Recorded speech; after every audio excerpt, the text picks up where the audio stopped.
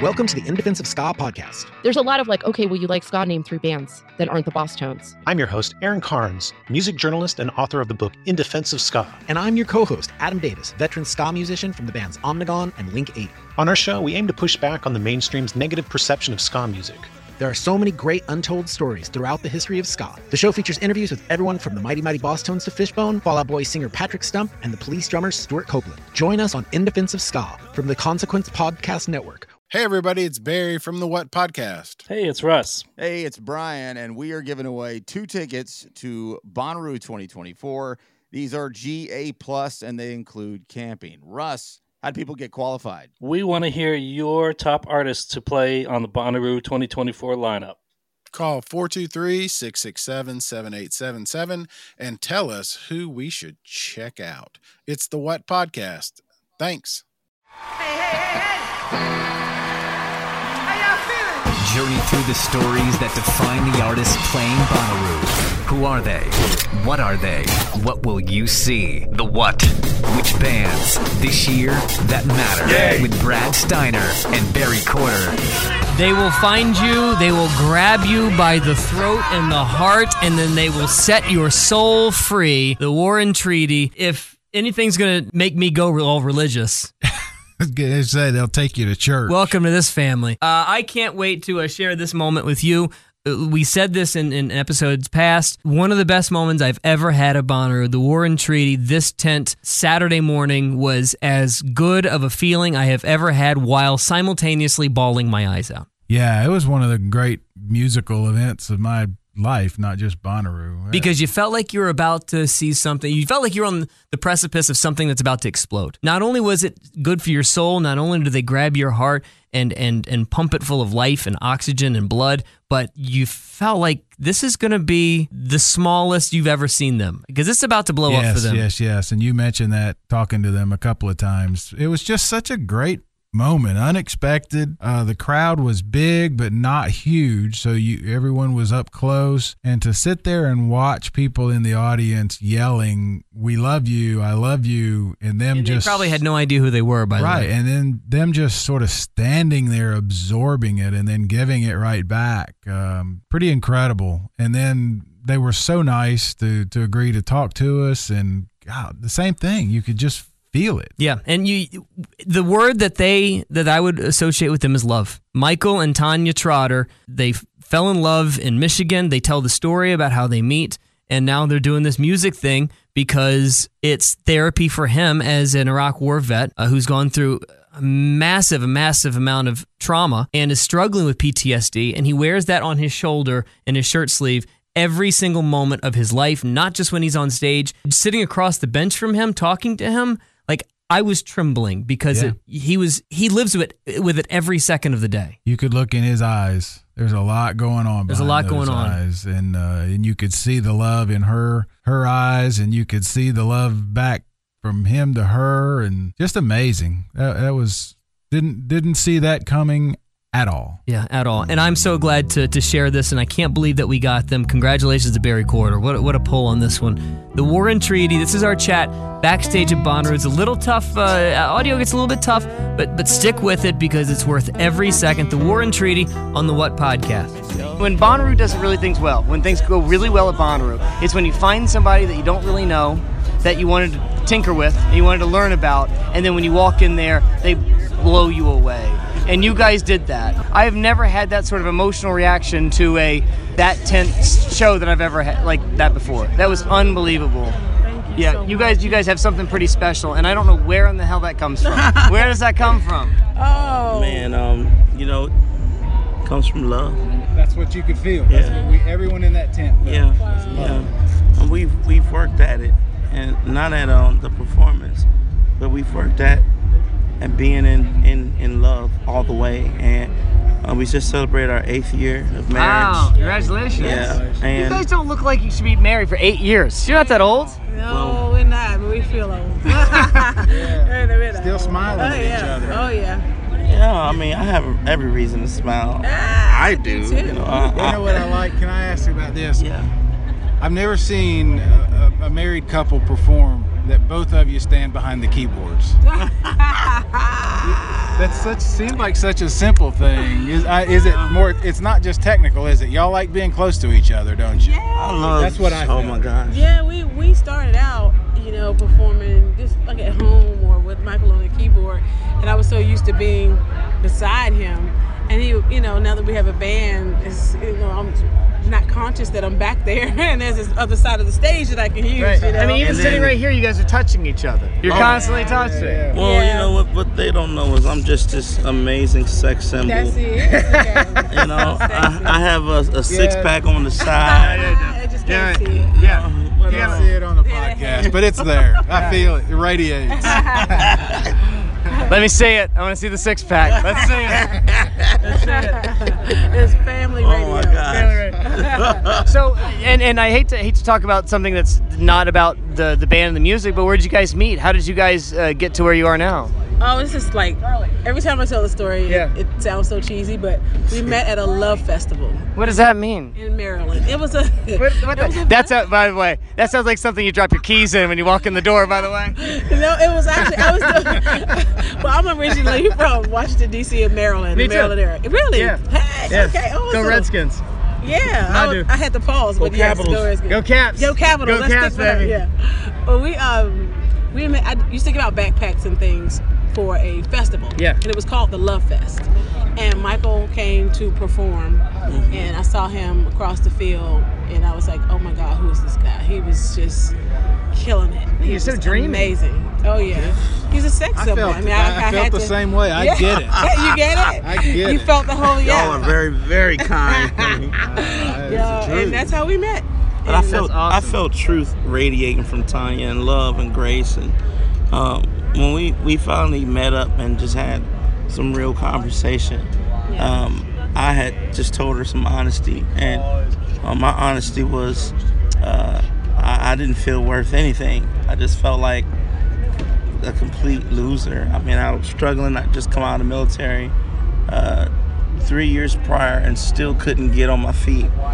And I told her the truth. I said, I know I'm supposed to be something in life, but I can't get to it. I can't even get to the doormat. And she just looked me in my eyes and grabbed my hand, and she said, I see more for you than what you're talking about.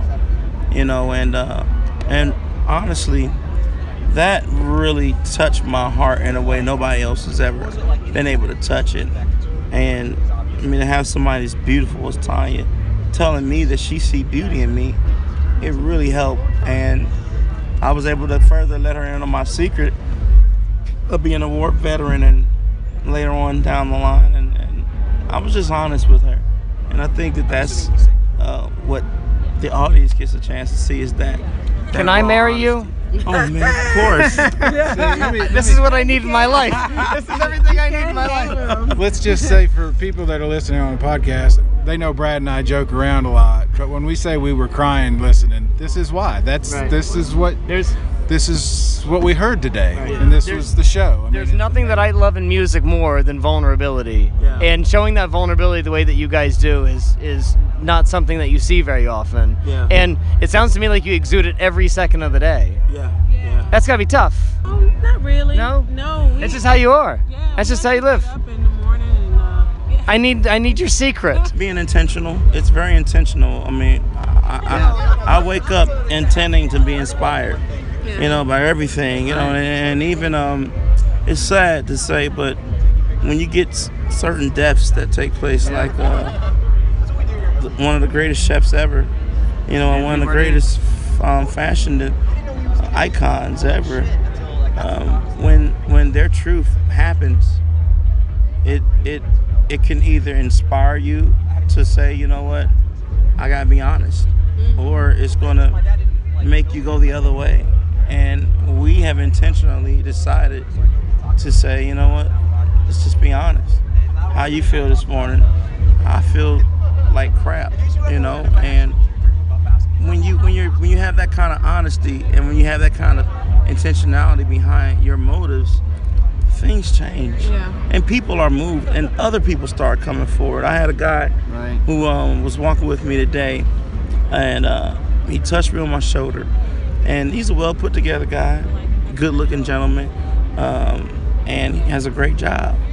And he says to me, you know, I struggle with suicidal thoughts. And I was able to look him in his eyes and say, I understand, because I do too. But what helps me is knowing that I don't go through this alone. Yeah. You know, and that's what, honestly, that's what makes not just America, but that's what makes being a human being so powerful, when you can relate and connect and be intentional about loving somebody other than yourself. That changed the game. Yeah. I don't know if y'all did, but I could feel that in the audience. They heard what you guys were saying. When they were yelling back, I love you and all that, that felt real. It was very real. It was real. That just felt very, very real. Yeah, it was real, and we felt it from the stage. And, you know, we're intentional about just taking those moments where we can take it in, because when you're up there and you're giving, you know, as an artist, you're putting out. You didn't have to allow your audience to put back into you, because they want to. You know, they want you to know that they love you. They want you to know they appreciate you, and it always brings both Michael and I to tears. I mean, you guys got there. Every audience is different. Well, a lot of stuff ran through my mind. I mean, I tell Tanya this all the time. Well, one, I didn't think this would ever happen. I mean, and not that we've made it or done anything like that, but if someone was to tell me back in 2004, when I was sitting in weather that's reminiscent of this out in Iraq, that you're going to be singing at Bonnaroo in 2018 and the people are gonna really take to it, you know, I would say, man, then you just see what happened to Clay. I'm not going to make it out of here. And that's a real emotion. And that kind of moral injury kind of happens to you, because you're not the only soldier that had a dream to sing at Bonnaroo. I know a couple who had big dreams who got killed. And all that happens in 3 seconds flat. You think about it all, it rushes in your mind, and then you pause. And you say, all right, man, get over yourself. Look, these are people of all genders and races and ethnic backgrounds and different countries out there, all being together, and you're helping to bring that together. And no one's talking about white and black and hoods and suburbs and ghettos and, you know, none of that crazy, fat, skinny, you know, tall, short. Everyone's loving being human, and they're being human to your music. There's no greater reward than that. Ain't no greater reward than that. Wow. Amazing. Like I said, one of the greatest moments of Bonnaroo I've ever had. It sounds to me like not only are you performing songs that are therapeutic for you, that you need to get out, but you're also trying to spread a message, and you're trying to change lives. I almost take you as somebody who is trying to affect every single person that you meet. I hope to. Yeah. We both hope to. Yes. And I think we both feel an amazing amount of pain when we see people fight and hate, and we see people don't get it, they don't understand, you know, and it's a painful thing. Some of the stuff that we as a people went through in the 60s and forward. But Tanya and I, we had an opportunity to go to Memphis a couple of days ago. Yeah. And I'd never been there. Tanya, you never been there, right? And I went there once. You went there once. Well, I didn't even realize we were driving right next to the Martin Luther King Hotel where he was killed at. Lorraine Hotel. And it didn't hit me until I looked up and I saw the balcony, and I immediately kicked you in the gut. Oh yeah. But damn, man, I think where we go wrong is we stop at that emotion, and we don't go forward and look at all the different people that were there with me. Yeah. White, black, Chinese, Asian, Indian, you know, all walks of life. There, some were holding each other, some were praying, some were taking pictures. Wow, something so painful united all of us right there at that moment. From that spot. Yeah. From that spot, you know, and I think that, you know, that's his charge to us all, is to, you know, do our part, try to make it better. Well, I couldn't love this more. I mean, I love you so much. Yeah, I don't want to change the subject because this is awesome, but I want to give you guys the opportunity because you have a new record coming out. So when's it coming out and all that? Well, the record is called A Healing Tide. Of course it is. Yeah. Of course it is. Yeah, that's right. You want to cover everybody in gravy and baptize then eat it up. You baptizing me in gravy. I'm not an atheist anymore. I'll be honest with you. I'm in. Baptize in gravy. Yeah. I didn't know that was part of the deal. Yeah, that's it. You gotta have the gravy on you. That's it. That's what happened. So we have that single out, Healing Tide, as well, and the album itself comes out on August the 10th, and we're really we worked with Buddy Miller. I just wondered how did that? We in Detroit we did a concert called the Concert of Colors with the legendary Don Was from Was Not Was band and producer for the Rolling Stones. Well, Don became very fond of us, and Don then made a phone call to Buddy Miller without us even knowing and told Buddy about us. And Buddy is the kind of guy, you tell Buddy something and he's going to research it. You know, he's like, well, let me check it out. And he got on YouTube, and he's so funny because he calls us and we become friends, Buddy and Tanya and I. And on his birthday, he gives us a phone call. He's like, guess what I'm doing? And we're like, well, what's that? He was like, I'm just sitting here with Emmylou and Harris, and we're watching you guys on YouTube. Emmylou. He's like, oh, who she is Emmylou. I'm like, probably just went across the street. Yeah. Well, you know, he took us in and produced our record with some of the greatest musicians in Americana.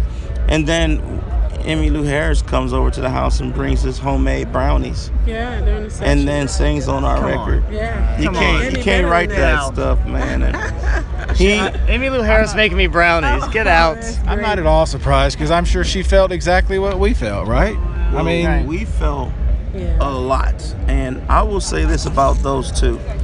Buddy, he took me in particular under his wing as a producer. And he told me and Tanya a secret to his success. And I took it, we both did, we took it to heart. He said, Michael and Tanya, if you want to know what I'm about, it's one word, collaboration. He said, that's how you live forever. And we hugged and we watched Buddy collaborate with many folk. And then Emmylou Harris, this legend, this giant, she comes over to the house and she says, Buddy and Julie, his wife, she tells me in time, she said, these two are my church. They're my pastors. She says, I get my guidance from them. It just shows you what kind of relationship they are. What kind of people, person, but you know, both Buddy and Julie are just, and Emmy, just beautiful people. You know, you just want to be outside of their talent. You want to align your humanity up with theirs. You know, and become a better human being. And that's. Yeah, but at any point when you started all this, did you ever think you would say the words, Emmylou Harris came over to the house the other day? Absolutely not. It made you brownies. Yeah. Well, it started at Americana Fest. Buddy got sick, and the Americana Association and our management worked it out to where we would take Buddy's spot during Americana Fest.